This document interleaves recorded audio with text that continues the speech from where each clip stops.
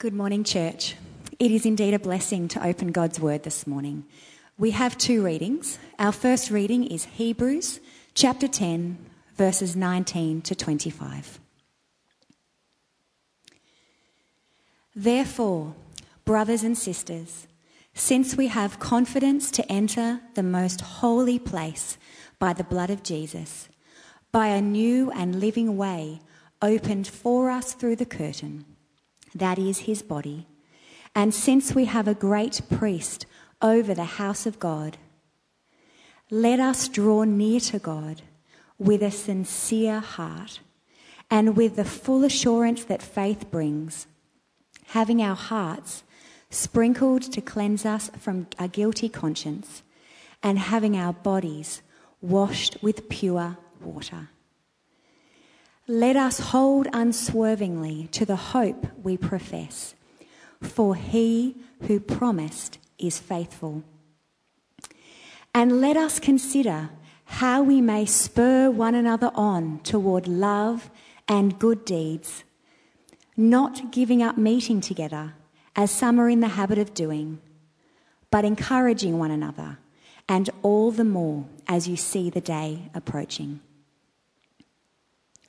Our second reading comes from Matthew chapter 16, verses 15 to 19. But what about you? He asked. Who do you say I am? Simon Peter answered, You are the Messiah, the Son of the living God. Jesus replied, Blessed are you, Simon, son of Jonah, for this was not revealed to you by flesh and blood, but by my Father in heaven. And I tell you that you are Peter, and on this rock I will build my church, and the gates of Hades will not overcome it. I will give you the keys of the kingdom of heaven. Whatever you bind on earth will be bound in heaven, and whatever you loose on earth will be loosed in heaven.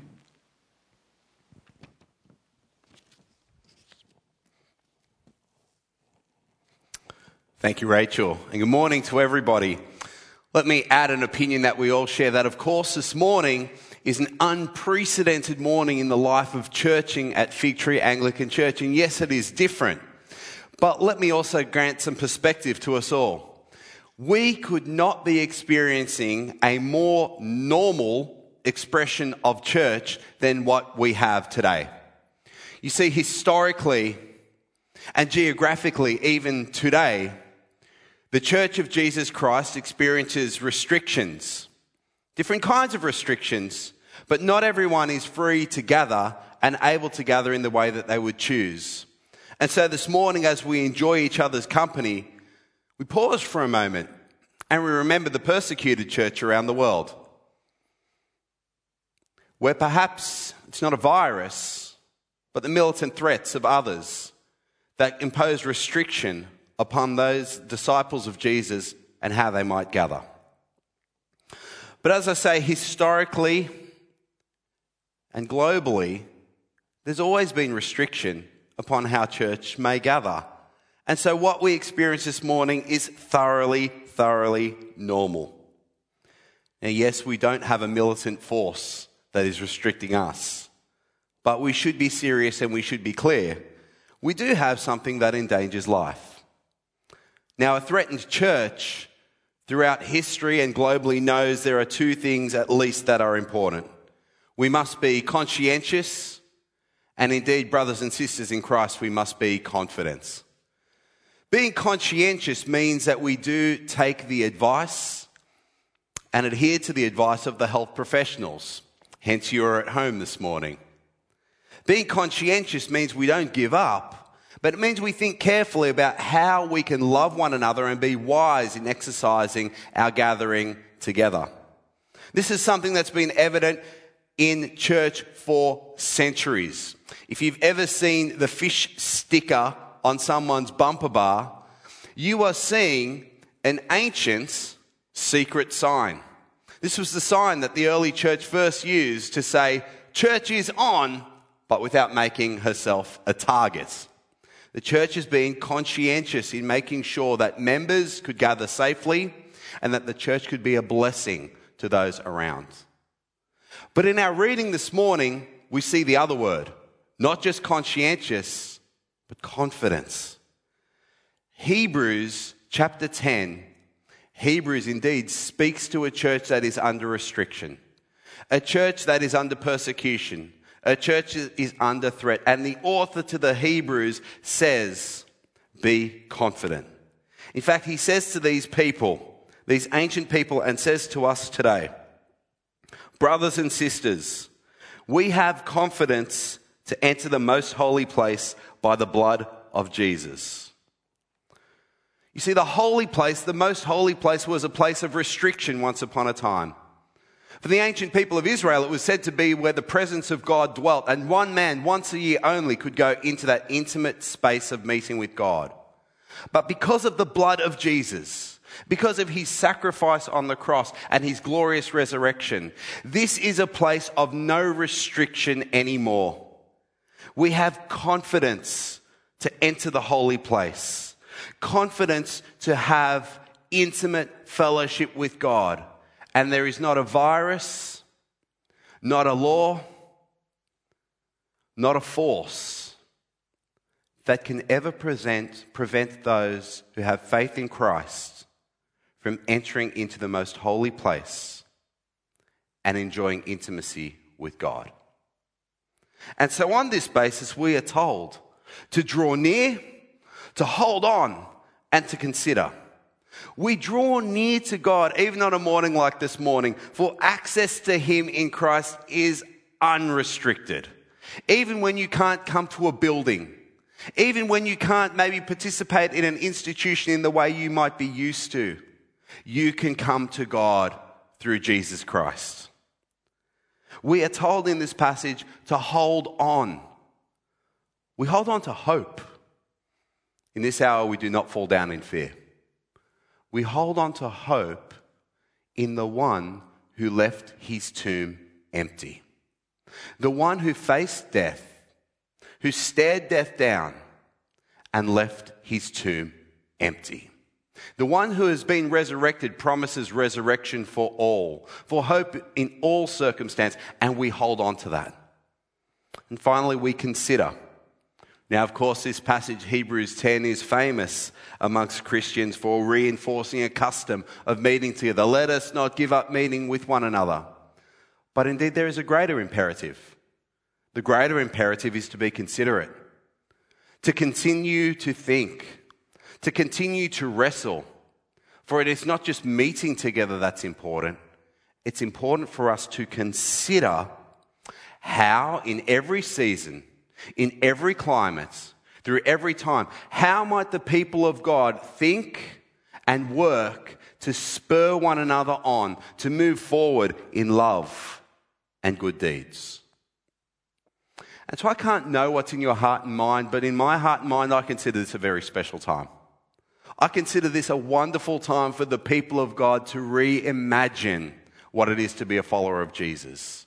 For the people of God to consider, to think, to wrestle how we may spur one another on, to love one another, to be a blessing to our world, and to announce the hope that is in Jesus and the intimacy with God that is found through him. As I contemplated this week why we have this confidence, the words of Jesus that we heard in our second reading have been in my mind. Indeed, if I'm honest, I must say that these words have been in my mind and on my heart for some time. It makes sense that they've been on my mind as the words of Jesus, I will build my church, have been part of our church's vision for this year, 2020. But in what I can only attribute to God's whispers, the words have been on my heart as well. In fact, most weeks as we gather as a team before we start church, I've found myself remembering Jesus' words, I will build my church. And some who have been in those prayer meetings with me might remember that from time to time I pray, Lord God, we see the legacy of Jesus' work this morning. As people gather, we see that Jesus is a man of action, not just word. For his church has survived 2,000 years in spite of persecution, in spite of our own dysfunction. Jesus continues to build his church. These words have been on my heart, and so I want to share a little bit of Jesus' words with you this morning as Jesus speaks to his disciples and indeed to this man, Simon Peter, and shares a little bit of his plan. To do this, I need to take you back to the schoolyard. I don't know how it happened in your primary school, but in my primary school, one of the important arguments was about my dad and yours. Now, I always felt confident in these arguments because my dad's pretty old and my dad was a weightlifter. And so I could often say to my colleagues, my dad's older than yours and so he's smarter than yours. My dad was a weightlifter and so he's stronger than yours. And many arguments in the schoolyard, in my schoolyard, were settled by my dad versus your dad. My dad could beat your dad. Well, perhaps we have the ancient roots of a my dad and your dad as we see Matthew chapter 16, verse 17. Jesus has just asked his disciples, "Who do you say I am?" And Simon Peter has said, "You are the Christ of God." Notice the language. There is some my dad and your dad going on. Jesus replies, "Blessed are you, Simon, son of Jonah." Simon, I know who your dad is. You're Jonah's boy. For this was not revealed to you by flesh and blood, but by my dad, my heavenly Father. Jesus says to Simon Peter, "You're right, I am the Christ, but it wasn't simply a flesh and blood revelation that came to you. In fact, it was my dad, my heavenly Father, who is active in this world, who has brought this revelation to you and has shown you what is going on beneath surface level." Friends, today we face a situation where we watch our world change and where we must adapt. But surely it's again a season to ask ourselves, what is our Heavenly Father doing? For our Heavenly Father is greater than our earthly fathers. Now is the time for us to ask, what is God revealing? You see, this isn't just a simple dysfunction of how our world works. This is God revealing to us that we must cry out for something more. Surely this is God revealing to us that indeed our world is in bondage to decay. Yes, today it's COVID-19. Just a little while ago we faced fires. And there will be numerous different calamities that we will face. We must ask ourselves, what is God doing in this season? We ask ourselves, what is God revealing? What is God doing? And brothers and sisters, where is God working? The God who sustains his world, where can we be his hands and feet? Where can we partner with him? Where is God working? You know, a little bit earlier today we sang the song Cornerstone. Cornerstone refers to a building metaphor. It speaks of Jesus as the one who brings alignment to his church. Jesus as the builder. For in ancient times, the cornerstone was the first stone laid in a dwelling that would give architectural structure and integrity to every stone that was laid after it. It's a good song to sing because in Matthew chapter 16, verse 18, Jesus tells us, I will build my church. And you'll see verse 18 on your screen now. We have confidence because even on a day like today, as we gather and sit under the word of God, we once again remember that Jesus is building his church. But perhaps one of the most exciting things is what he chooses to build with. Jesus doesn't choose bricks and mortar. Jesus doesn't choose prefabricated steel. Jesus says this to a man called Simon Peter, a man who has just confessed that Jesus is the Christ. He says, Peter, you are rock. You are the stuff I build a church out of. Brothers and sisters, friends, as you sit in your living room this morning, perhaps you're on public transport, wherever you are, wherever this message greets you, I want you to know something and know it for true. If you confess Christ as Lord, if you have given your life to him, then regardless of where you are or who you are rock. You are the material with which the Master builds his church. As Peter was many centuries before us, if you confess Christ to be Lord, then our great Saviour is gathering you together with others who confess Christ to be Lord and assembling his church that will prevail for all eternity. Now, as I say, I've been thinking upon this verse for a little while. In God's providence, it's interesting that something in it struck me this week for the first time ever. I want to talk to you about keys, and I want to talk to you about gates. As I read through and looked at verses 18 and 19, I noticed Jesus' words. I will build my church, and the gates of Hades will not overcome it. I will give you the keys of the kingdom of heaven. I don't know if you've ever realized this, but Hades has gates, whilst the kingdom has keys. Hades has gates, but the kingdom of God has keys. Hades, this place of the dead, this place of condemnation, is a place in defense mode. Hades is a place that locks in. It ends lives. It separates people from love. It ends joy. It stops, restricts, condemns, and brings misery. But Hades is right to be on guard, for gates are a defense mechanism. Contrast this with the kingdom. The kingdom of heaven, the kingdom of God, the church of God has keys. The kingdom of heaven opens doors, brings freedom. The kingdom of God is not on guard. The kingdom of God is on mission.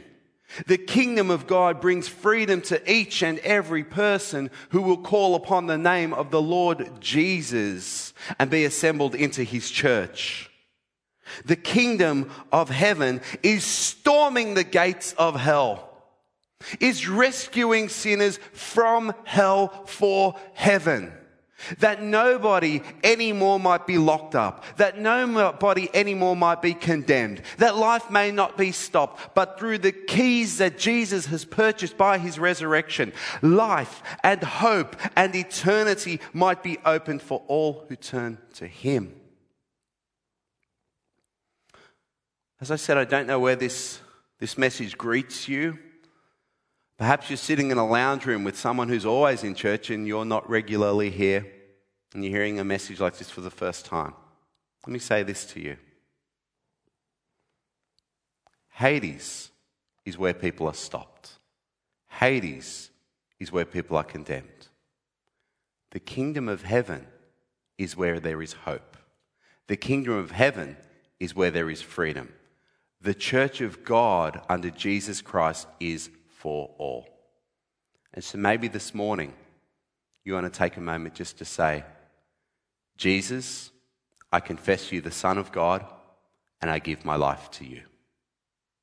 If that is you, then God grants you freedom, God welcomes you into his church, and God grants you eternal life in Christ and intimacy with him. So as we think on these, let me return us to Hebrews and read to you from Hebrews chapter 10, verse 35 to 38. The author says this: "But my righteous one will live by faith, and I take no pleasure in the one who shrinks back." Sorry, I'll reverse a little more. I'm going to read from verse 35. "So do not throw away your confidence. It will be richly rewarded. You need to persevere so that when you have done the will of God, you will receive what he has promised. For in just a little while, he who is coming will come and will not delay. but my righteous one will live by faith, and I take no pleasure in the one who shrinks back." And so, friends, as we finish, I would ask if you would join me in a statement of faith coming up on your screen from Hebrews chapter 10, verse 39. In your lounge room or wherever this finds you, I invite you to join with me in saying these words. "But we do not belong to those who shrink back and are destroyed, but to those who have faith and are saved." Let me pray. Our gracious Heavenly Father, we thank you that we have confidence and that intimacy with you will never ever be restricted. The holy place is a place you welcome us into.